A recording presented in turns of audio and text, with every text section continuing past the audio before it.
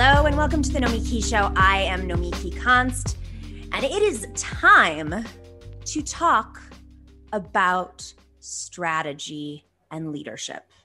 This needs to be said. The left lacks strategic leadership. I don't think it's controversial. I think it's been indicative of the last few weeks of left infighting. We have plenty of voices, a cacophony of voices.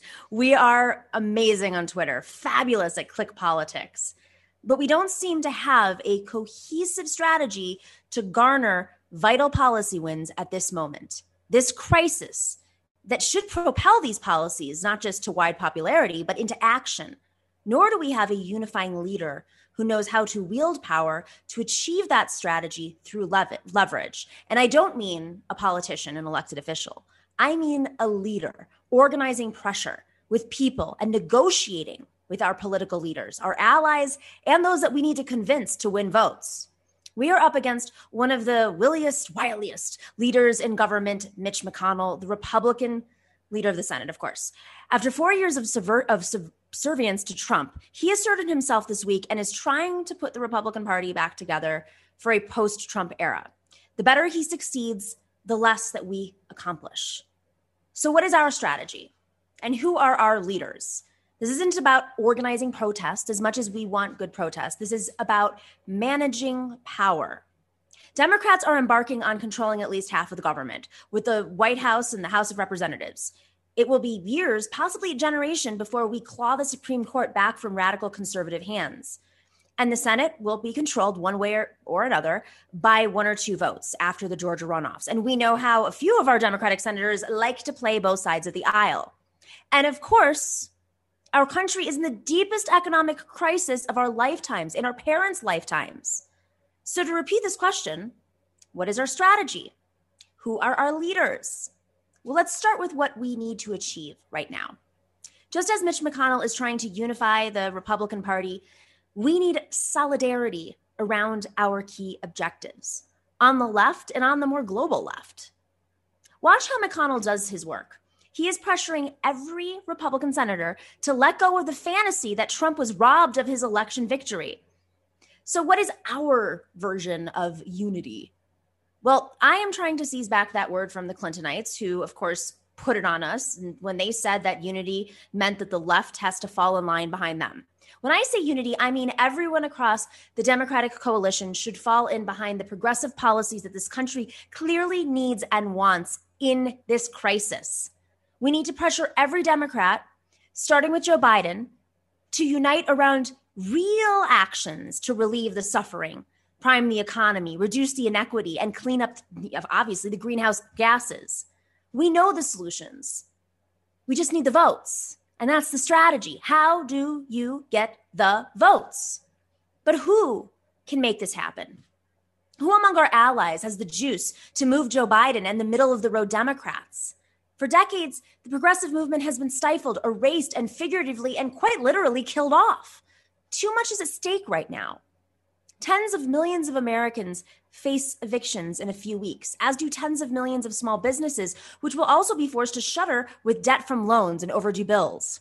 300,000 Americans have died from COVID, our grotesque response to the pandemic, and now how many more will die because they lack the health care to treat the effects of COVID? Or will go further into medical debt. And I haven't even mentioned the pre-existing debts our country faces, student loan debts, housing, credit, medical debts. This is not the time to be impulsive. This is a moment for us, a crisis for the movement, frankly, in which many of us should be thinking deeply about the leverage that we have right now and how to use it and who is in a position to do so. How we can actually move the government into action, not incrementally or over a 5-year rollout, but immediately before we spiral into disarray. Some want to get attention, but we need less clickbait and more strategy. Medicare for all is the great lesson of this pandemic. Believe it or not, an already incredibly popular policy, now more Americans support it. But Congress is frozen. Getting it voted down is not a win. Splitting the left is certainly not a win. Yet even if we were to pass it tomorrow in Congress, the GOP would do what they did with Obamacare, tie up the movement possibly until 2035. Yet that doesn't mean we don't build a strategic vote campaign, as the National Nurses Union did with building a movement campaign to get co-signers in the Senate and in Congress. But there lies the secret sauce. Who are our leaders that can execute a real strategy of getting the votes for our goals? Which leaders will force lawmakers to move, or at least lean in and listen and negotiate? I will tell you. They are and have always been our labor leaders. One of our biggest challenges on the left is that most of us have never been in power. We have great intentions and little experience in actually using power effectively. And I say that because we've been getting crushed for decades by neoliberals, by conservatives, by McCarthyists, by anti-unionists. Getting a few dozen progressives elected up and down the ballot over the last 5 years has been extraordinary, but we do not have the majority. And we probably won't have it in time for the 2021 session. We know we don't have it. And we need the votes right now, like in a couple of weeks, to prevent folks from becoming homeless, stealing food to feed their children. Now, I really admire AOC for saying that she wasn't ready to be speaker, even though, of course, it is time for both Nancy Pelosi and Chuck Schumer to go. Bye-bye. But her point was more revealing. Congress is, of course, complicated. Mastering the levers of legislation takes years, and the loopholes. It's an institution with rules set and operated and controlled by those in power, aka Nancy Pelosi. And because power sees what's coming with this next generation, there is no succession plan in place that makes any sense. Here is AOC on the podcast Intercepted. Let's play that podcast clip real quick. Isn't this grounds, though, to take a stand and say, no, I'm sorry, Nancy Pelosi should not be the speaker and Chuck Schumer should not be the leader? Well, I do think that we need new leadership in the Democratic Party. I think one of the things that I have struggled with, I think that a lot of people struggle with, is the internal dynamics of the House has made it such that there's very little option for succession, if you will, and I think that one could just... I think it's easy for someone to say, oh, well, why don't you run? But the House is extraordinarily complex and I'm not ready. It can't be me. I know that I couldn't do that job. And so even conservative members of the party who think Nancy Pelosi is far too liberal for them don't necessarily have any viable alternatives, which is why whenever there's a challenge, it kind of collapses. And that is, I think, the result of just many years of. So it would be great if a mainstream Democrat already experienced with power, for instance, was, say, radicalized by this current crisis. Somebody who would then sweep the movement's goals onto the table, right? Someone who has learned the system, but is now ready to fight for the major change we need. The way that RFK, Robert Kennedy, was later radicalized in life by the Vietnam War and the struggles at home in the late 60s, or even MLK's turn to socialism. That's using institutional power and knowledge for good, but no one is doing that. And of course, we can't sit around hoping that leader will emerge. But there is one part of the left that has the experience and the know-how that we need right now. Labor, labor, labor. Labor can lead our strategy of pressuring Democrats from Joe Biden on down to what needs to be done right now. And of course, we need and we must support the progressive labor leaders in bringing the rest of the labor movement around to what needs to be done. We start with our allies in labor to pressure other labor leaders who have been sitting on their hands, frankly. And simultaneously, our allies in labor also pressure our allies in Congress and those on the fence, and then directly to the most establishment Democrats, because here is a secret. The establishment can ignore groups. They can ignore Twitter. They can ignore progressive members of Congress, but they cannot ignore labor. Even the lawmakers who openly take it on, like Andrew Cuomo or Rahm Emanuel. Labor is the leverage. They need labor. But labor is also the star of this moment. How many of our teachers, nurses, flight attendants, postal workers, doormen and women, transportation workers, and domestic workers have been on the front lines for us during this crisis?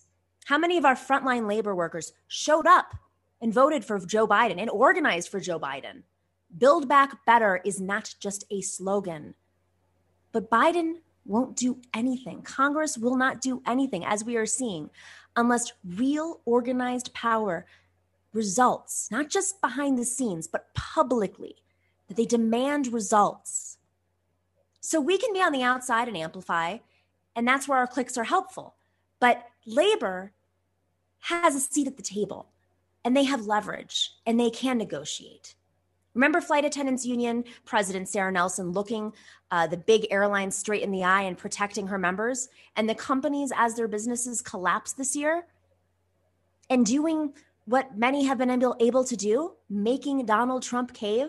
Sarah Nelson is an example of a real leader who sees power, understands power, and who can be central to executing the strategy of bringing Biden and other Democrats around to what we need to do in solving this crisis, in protecting humans, protecting homes, making sure that families have food and jobs.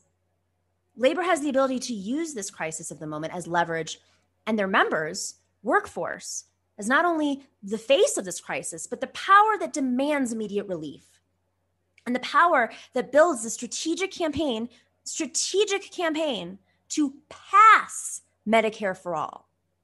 Mitch McConnell will always find a way to roll us, block us, and gaslight us. And frankly, so will Nancy Pelosi and Chuck Schumer and Joe Biden. But labor has and always will be the collective force that stops those in power and the rest of capital from killing us, literally killing us. We have an excellent show today. This is Femme Friday. We have Tara Houska on to talk about Deb Haaland being named as Interior Secretary. And later we have Jovanka Beckles and Marianela D'April on to discuss today's news. It is a busy one. So we'll be right back with Tara Houska.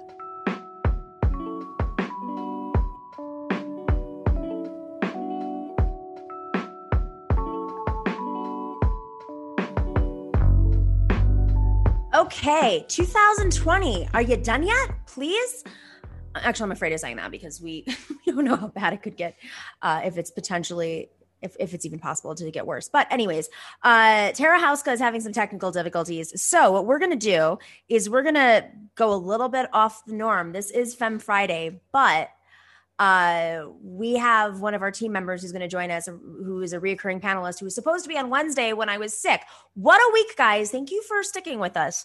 It's been a little crazy. Oh, now I think she's joining us right now. Oh, goodness. All right. Please keep us in the loop, Dorsey, if you are checking out the updates as we go.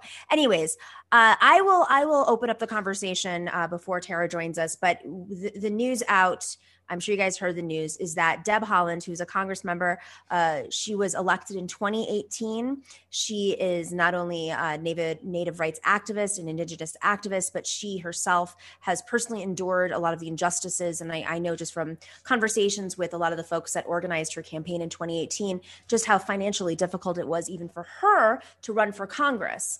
And she was just appointed to Interior to run Interior Department under the Biden administration. Now, this is a bright light. I'm not going to lie. I mean, there are a lot of problems with Biden's cabinet picks at this point, but this is a bright light, especially given the history of colonialism in this country and how the Department of Interior was specifically tasked with the worst. I mean, and I'm saying I want to leave the rest of this for Tara to explain personally from her experience, but they were responsible for some of the worst actions against the indigenous population of the Americas. And, you know, you can go back really from the days of Columbus, pre-Interior Department, but If you haven't read enough about Teddy Roosevelt, I call him the bro of the early 1900s. He was an early bro, somebody who obviously grew up very wealthy and was highly educated, went to Ivy League schools, and then just thought, it would be really cool to go and go westward bound and manifest destiny with his own weapons and just kill off Indians, because that's what he thought was cool. And of course, he later rose to being the president, despite his ridiculous behavior, even at the time was considered ridiculous behavior. And somehow, it's almost like bros succeed no matter what, failing up. All right, let's play this quick clip of Deb Haaland, her appointment. Also been reporting on Congresswoman Deb Haaland, who is going to be named as Biden's Interior Secretary. And getting to this point, very interesting, because, of course, Nancy Pelosi has an incredibly narrow majority in the House, and there was a push not to take any House members, not just Deb Haaland. But in the end, this is the pick that the Biden team went with. They're willing to take that risk. Why? Yeah, that's exactly right. I mean, look, for several weeks, progressive activists and tribal leaders and allies and organizers have been privately and publicly pushing for Congresswoman Deb Haaland to be selected as Biden's Interior Secretary. They've been taking that argument in private meetings directly to Biden's transition team. I've talked to folks who have been involved in those conversations. But the thing that it sounds like it came down to, Casey, is those folks were having conversations with Pelosi's team in the kind of final 24 hours before this announcement was made, really trying to reassure her. They told me that they could do this in a way that wouldn't totally mess up her narrow majority in the House, that wouldn't threaten her speakership, because they said that one, Congresswoman Deb Haaland would stay in her seat until she's actually confirmed. So that would give her a number of months, of course, in the new Congress. And the second thing they said is that she's going to be around in her seat for longer than even Congressman Cedric Richmond or Marcia Fudge will be until their seats are filled. And of course, they told her that Congresswoman Deb Haaland is from a pretty Democratic district, so there's nothing they say to worry about there. Yeah. They really had a lot of these conversations. And the final thing that these folks who talked with Pelosi's team said is they were really making the argument that Speaker Pelosi could be one of the key decision makers in really helping make history happen with this announcement. And they said that they thought that she was really receptive to that argument. Welcome to the show, Tara Houska, who has joined us before in the past. Tara Houska is a tribal leader and attorney. She's an advocate for Indigenous rights and justice. She's a former advisor on Native Americans for the Bernie Sanders campaign. We were, I believe, on the platform. Was the platform committee together? I can't even remember now. It's been so long. And she's the co-founder of Not Your Mascots. She's written for the New York Times, The Guardian, among so many other places. Thank you so much, Tara, for joining us today. You look very warm. Yeah, I just got done doing an interview by a river outside. So by the Mississippi River, actually. By a river. Because we are currently fighting a multi-year tar sands project that's poised to drill under it the next week. So that's why by the river. Why by the river, exactly, the continuous work. So, I mean, we don't have a ton of time, and I really thought it was so important to have you on the show because I've admired your work for so long, as you know. What, from your perspective, what does this mean, having Deb Haaland nominated as a cabinet pick? I mean, on a personal level, to me, what I see is the first Native American cabinet member in the existence of the United States since this country has been founded. It's the first time that there's been a senior ranking person overseeing not just the Bureau of Indian Affairs, but like the entire Secretary of the Interior. It's the branch of the government or the agency that's rocks, trees, and Indians, and that includes us. So it's amazing to see one of our own in that spot, and particularly one of our own that has a track record of protecting and defending Indigenous places and people. So Deb has a history of having an open door policy and meeting with people, but also like really understanding at a gut level what it means to protect the sacred and what it means to stand with our land. Can you give us a little background on what Interior has, their role with Native communities, Indigenous communities in the United States has been through history? I mean, that's a long thing, but I would say... Just the general... I sort of started off and I was like, I'm going to let Tara go with this one. Yeah. The best ofs. The best ofs. I mean, there's the worst ofs and the best ofs. We actually used to be under the Department of War, which says a lot about the relationship of the United States to Native people. And then we were transferred over to the Department of the Interior. Interior has like a long history of basically like paternalism and oversight when it comes to the governance and self-governance of Indigenous peoples. It's where we oftentimes end up when we're looking at either amending or imposing our own governance structures. Like, so basically like what's happened is there's like many little United States that have been imposed into every single federally recognized tribe across the country, which has caused a whole host of issues, right? And when there are moments of like, let's do a constitutional amendment to change that process, typically Interior is involved. It means that we have to get permission from the feds. They're also the folks who are overseeing like the actual management of our federal trust land, whether that's like Bureau of Land Management or Bureau of Indian Affairs, and like all these different like relationships within. And it has not always been, I would say, even remotely a positive relationship. It's changed. I mean, I think Secretary Jewell really did kind of like a big step forward when it came to trying to open up lines of communication with Indigenous people that hadn't really been particularly friendly before that. So, and then there was a huge backstep in my assessment with the Trump administration. Yes.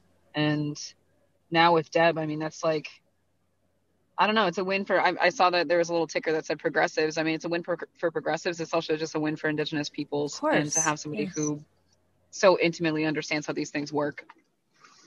At the end of the Obama administration, there was, I mean, obviously there was the Keystone XL fight, and then there was the fight at Standing Rock. And so much of what we're seeing with the Biden administration is sort of a reset, not even a reset. It's a picking up point from the Obama administration. Whether or not we're actually, I don't believe that we're anywhere at that point anymore. It's much, much, much worse. But this move in particular, I found illuminating.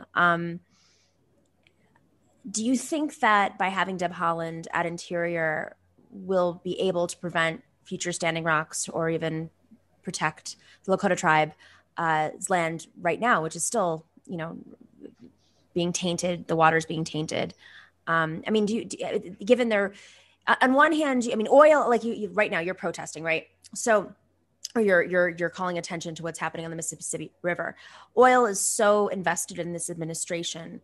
How can you feasibly have an agenda that protects and represents Indigenous people in this country, Native people in this country, and simultaneously be taking and putting people into the administration who have been some of the biggest advocates and for oil and gas and recipients of their money? How can you have those two things at the same time?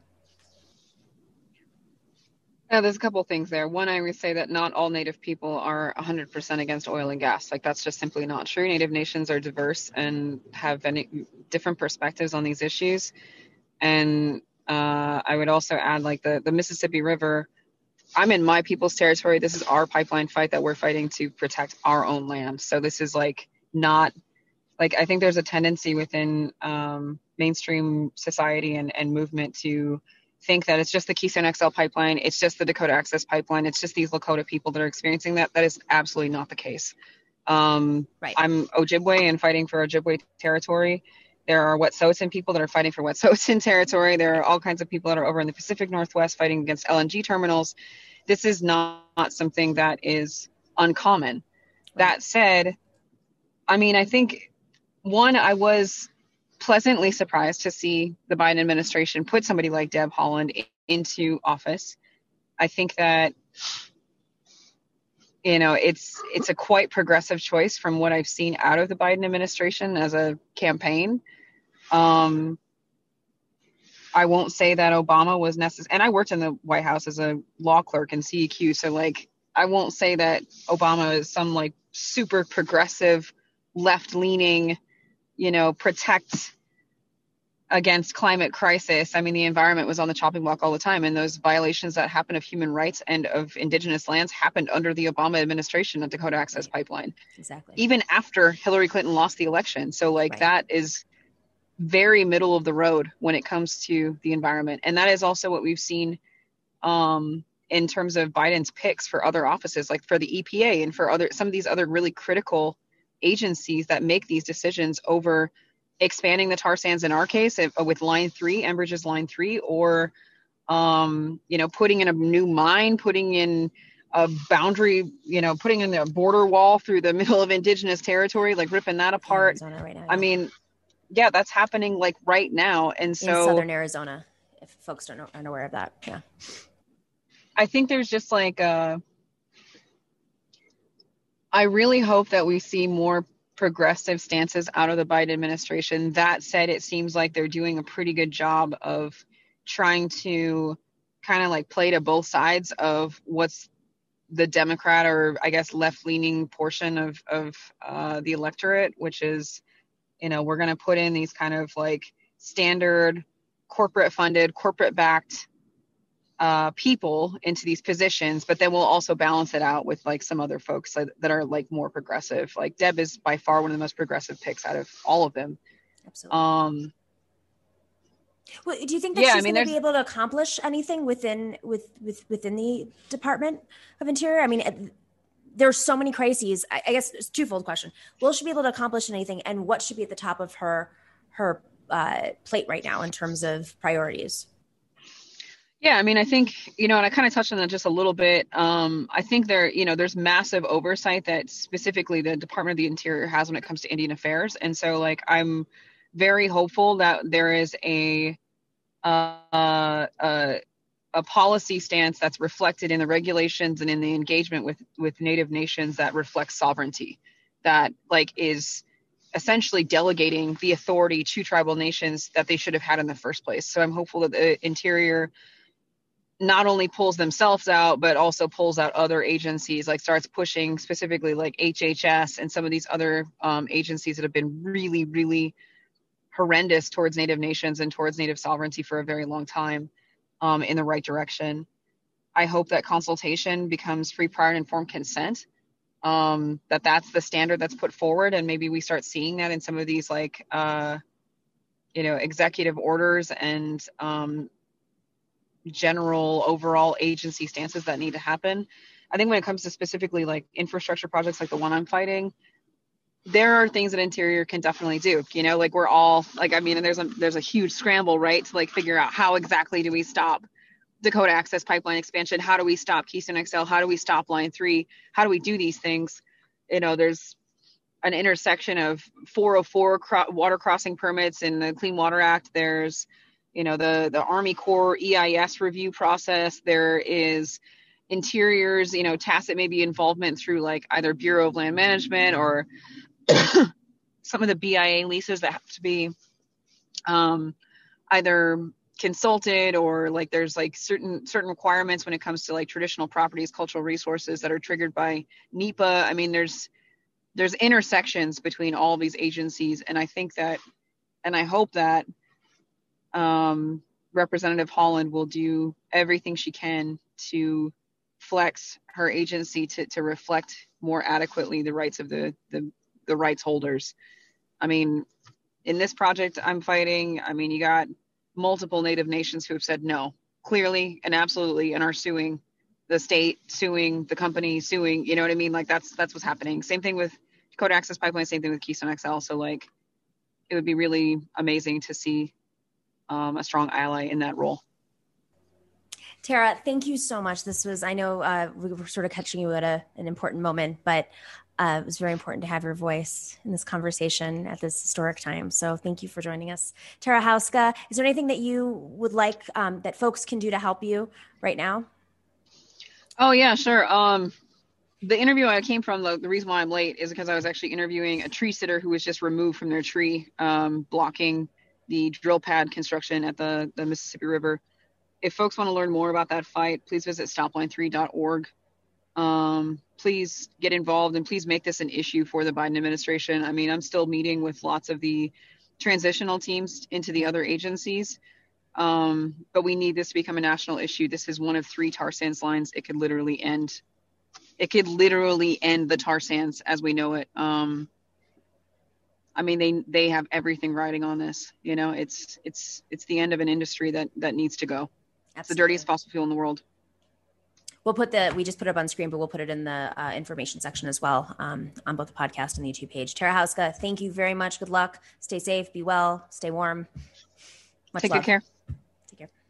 All right, we'll be right back with our panel for a quick roundup of today's crazy news. Be right back.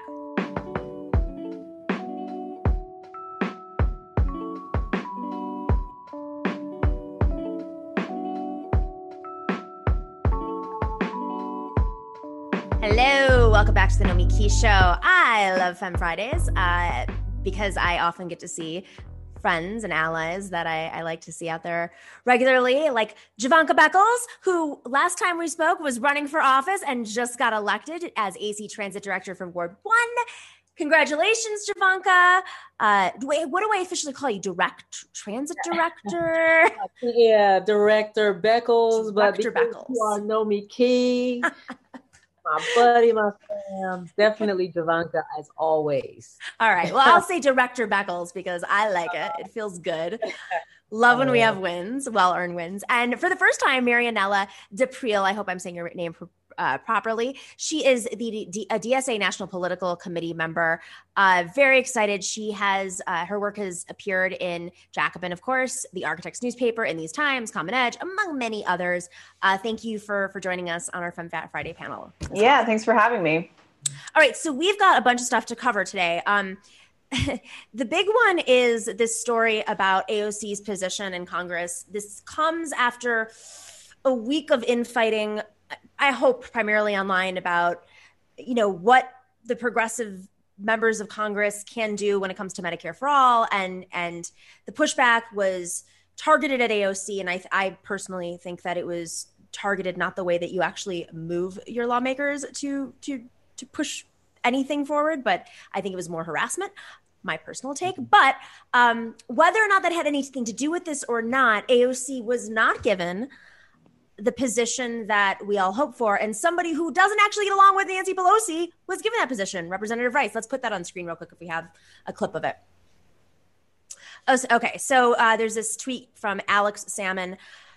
Crushed AOC 49-13 in favor of Kathleen Rice, a backbench right-winger Democrat, obviously, who is a known enemy of Pelosi. Meanwhile, the other progressive priority of ENC, Sylvia Garcia, was left off the slate without even getting to a vote. Guys, are we just playing this game wrong? Like, I feel like this is a great education for us right now as a movement in terms of strategy and pushing power in the right direction. And I see Director Beckles. Would you like to take it? Yeah, you know what? When I saw the news about this, it really I was enraged. I was enraged because I'm so tired. I'm so tired of these people showing such disdain for progressives, for revolutionaries, and I actually for people who are advocates for the working class. I'm so tired of it. But I think that the fact that it made the news, it's making the news, shows that people are finally paying attention to what's going on and these appointments and how important they are, because I guess I understand that a lot of these representatives, they came out forcefully against her, like no one's really ever seen and these folks, the same folks that voted for this woman and against AOC, I understand they have close ties to big oil, and so I always say follow the money. Yes. All of these votes, you follow the money, you will see why it is, where they're coming from, why it is that they would shun, this fighter, this person, this woman who is fighting for the working class, fighting to save the planet. I think it's despicable that when you follow the money, the reason why they do these things, is to appease their corporate donors, right? And so I think it's despicable. It's a way that they raise money. And that's why I think that it's so important. That's why it's important that we elect people like, more people like her, more people like Nina Turner, who's running. I'm so pumped because, that's why we have to flip the Congress, and we have to flip the Senate, so that we can have more, not just progressive, because that's a word that's thrown around so much, but I want to use the word responsive, right? We have to have more people who are going to be responsive to to the people, to we the people, and not responsive like the centrist, or centrist moderates, corporate Dems, who are fighting so hard for the corporate donors, and I'm so sick of it. But I think that it's going to energize us even more, in these elections, like the election that's coming up for Nina Turner in Ohio. Marianela, I mean, it's so interesting that Director Beckles just said, I have to get used to that, Jovanka, said to follow the money, because these committee positions, I think a lot of folks may not be aware, they're also fundraising mechanisms. So they do put industry insiders in these committee positions because they help this Democratic Party industrial complex, in which even the progressives who don't want to be part of that are kind of forced to comply because they want to have a spot on a good committee. They want to be able to be called on to say something in regards to energy policy. DSA is doing such great work in terms of on the electoral side, in terms of whether it's the local level, like in the position with Jovanka Beckles, Director Beckles, or the national level, and kind of taking over these positions. But I guess my only hesitation is, are we doing it fast enough? Are we playing the game as well as we could be playing, given this crisis that we're facing? Yeah, I think it's a good question. When I was reading about the appointment, Frank, I'm going to be honest with you, I was like, okay, this is just like palace intrigue, right? Because meanwhile, we have millions of people out here who are losing their jobs, who have lost their jobs, who are without healthcare, who are starving. And frankly, an appointment like this would not have materially impacted their lives in any direct way. I think your question is great, right? Because I think it gets to this question of, I was thinking earlier today about AOC has said it herself, right? Like, if in any other country, she and Joe Biden would not be in the same party. And when she says that, what I take that to mean is that they just have markedly different interests. And that's what we're seeing here too, right? So Kathleen Rice, I thought it was really funny that she was said to be an enemy of Nancy Pelosi. No, she's not. She's not an enemy of Nancy Pelosi. They have the exact same interests. They care about the same thing. They want to protect their little corporate donors. They want to get their little grubby little hands on that money. That's what they care about. AOC, and more importantly, the working class base that AOC represents, that is Nancy Pelosi's real enemy. That is the real enemy, frankly, of most corporate Democrats. And that's why, they're shutting AOC out of these positions. And I think that's going to happen. That's going to continue to happen, I think. So for me, it is a question, okay, are we doing this fast enough? Absolutely. I would love to have dozens more AOCs everywhere.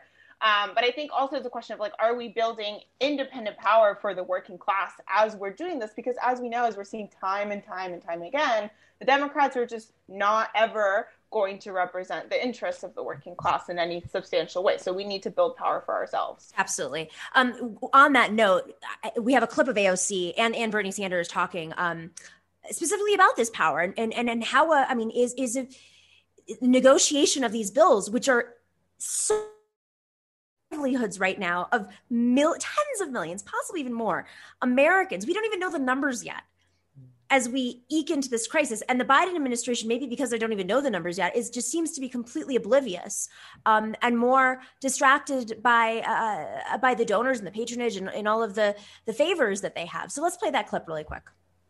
We have it. Oh, sorry, it's just Bernie. Excuse me. I thought it was with AOC as well. Democrats willing to compromise because they're banking on more relief next year after President-elect Joe Biden takes office. But some progressive Democrats are restless. Alexandria Ocasio-Cortez telling The Intercept it's time for fresh faces.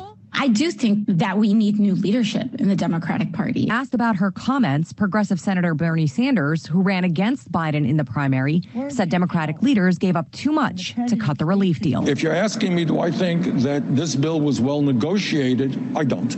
There should have been a lot more money in it than there currently is. Case in point right here, Director Beckles. I love Bernie. Because that's why they had to stop that brother, because You know, as Nina Turner said, you know, they don't want truth sayers. You know, they want people who are just going to be bound down and just spewing lies or just keeping quiet. So I love that Bernie, you know, speaks the truth of power every single time. He's not afraid, and you know, and that's why, you know, I love the work that DSA nationwide locals are doing, because they also are truth tellers. You know, this is a movement for the people. And so that's why she has to be stopped as well, you know, because she's a truth teller. Right. And it's so unfortunate that people, lots of people, there are many of us who do not, but there's so many people who seem to embrace lies, you know, more than they want to embrace the truth of what's really going on. But I'm gonna say it. I can't stand, you know, centrists. They're killing us. They are killing the Literally planet. killing us. And Literally. they have not literally, and we will get nothing from them. So that's why I'm a part of this movement, because I feel like, you know what, we have to come out, we have to be radical, because being in the center, being moderate, and bowing down the corporate interest is literally, as you said, Nomiki, is killing us and it's killing the planet. So I'm tired of it, and I welcome this new awakening of folks who are understanding that we get nothing from them. The only people that get something from centrists, you know, corporate Democrats, are corporations who are, you know, controlling those strings. And the stronger these corporations have become over the years, and the more their monopolies, it's like the centrists have, I mean, we all know that the spectrum that they're moving further and further right. But, you know, I've been looking back into like the Nixonian era and reading a little bit more back, you know, about Johnson's in light of this moment. And even the conservative, I mean, first off, the Democratic Party used to actually fight Republicans and they'd be able to call them out. But also Nixon, of course, is nowhere near, forget the Republican Party, the Democratic Party of today. Right. So, and even if Johnson wasn't perfect, which he definitely wasn't, he at least heard what was happening and responded to the crises of the moment. And I'm like, are these people zombies? I mean, Bernie's up there after doing this for 45 years in the biggest crisis of his generation and our generations, of course. And it's like, what does he do? He's like yelling into a desert. Is this thing on? Is this thing on?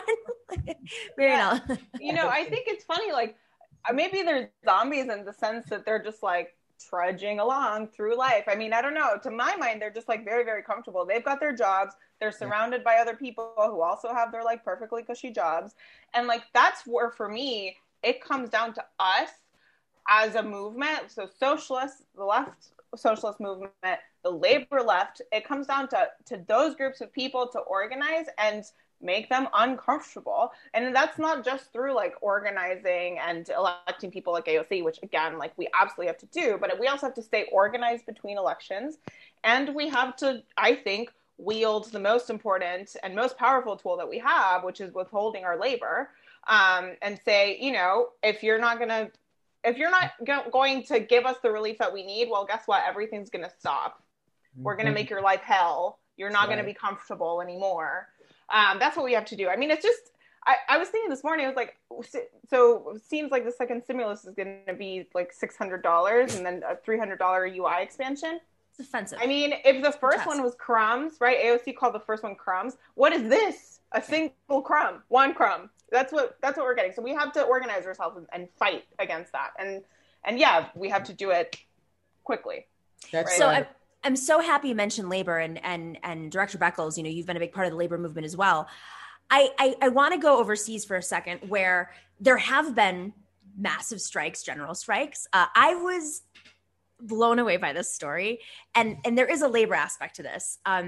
So Paris City Hall, Paris, France, received fines recently for appointing too many women to senior roles. Anne Hidalgo, the mayor of Paris and member of the Socialist Party, celebrated the fines. I love it, saying the management of City Hall has all of a sudden become far too feminist. But I think what's missing from that line about feminism is there is an intrinsic connection between these feminists and the labor leaders. So it's not just that there are too many women. It's like, what type of women are there?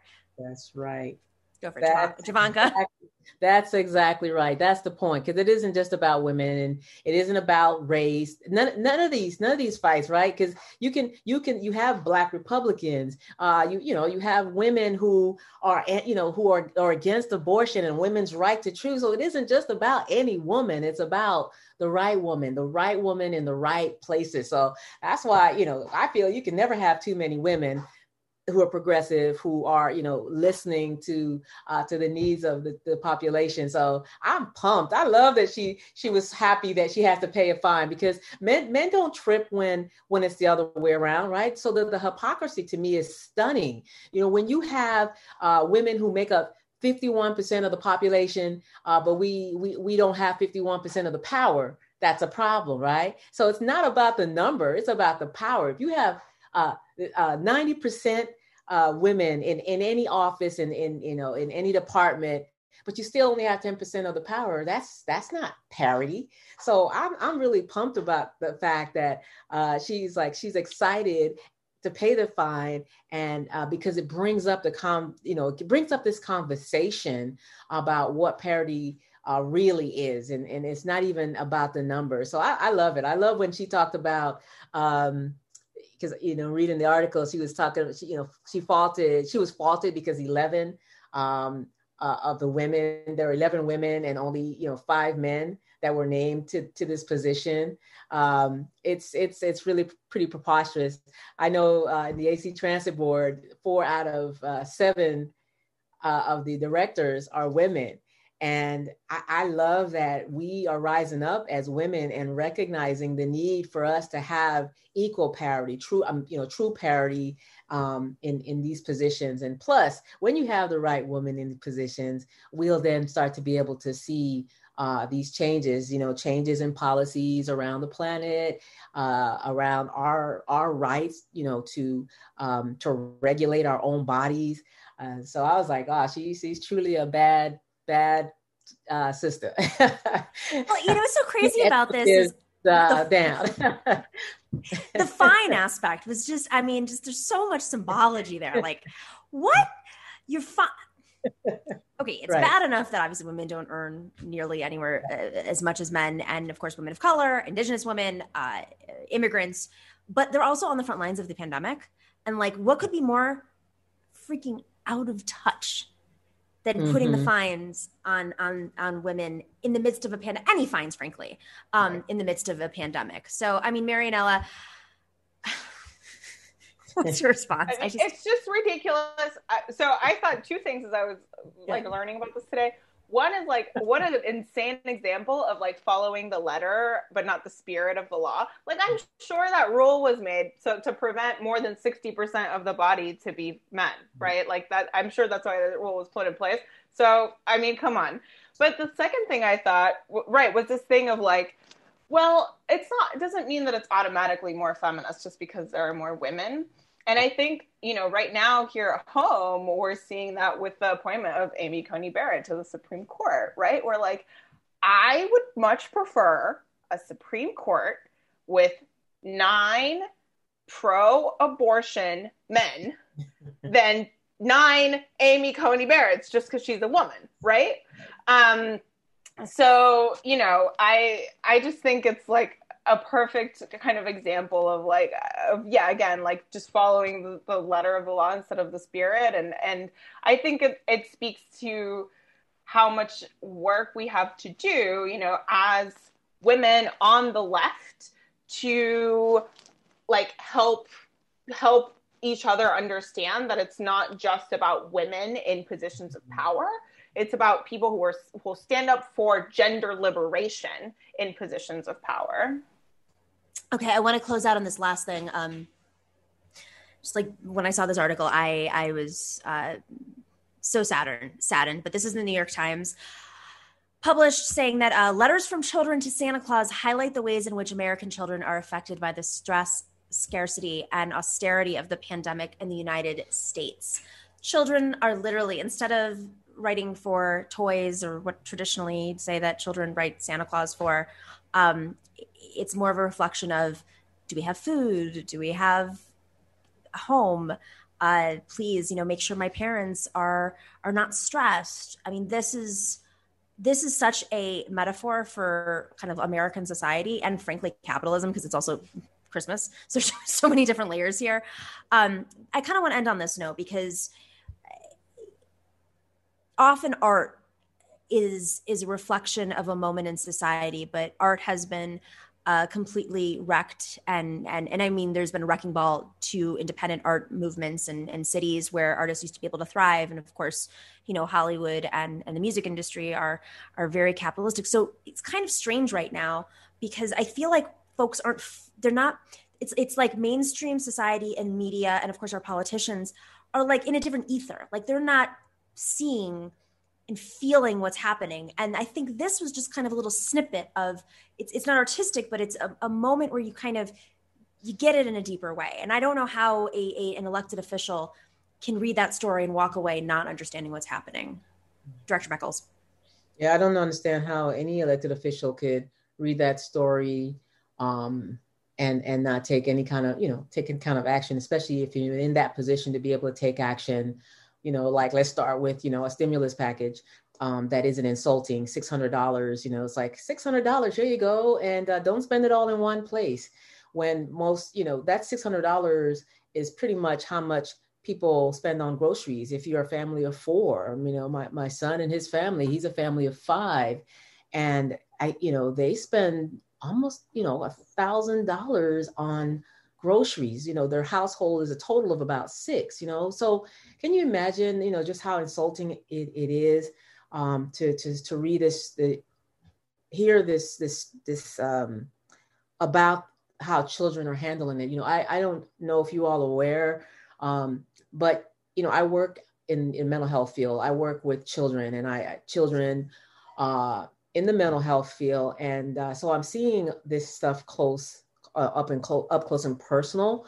And it is sad because children, even if let's say that the parents put on a happy face, all the time, even if they did their very best to not have the kids kind of see what's going on. And even if the children didn't even watch the news, children pick up on energy, right? They pick up on vibrations.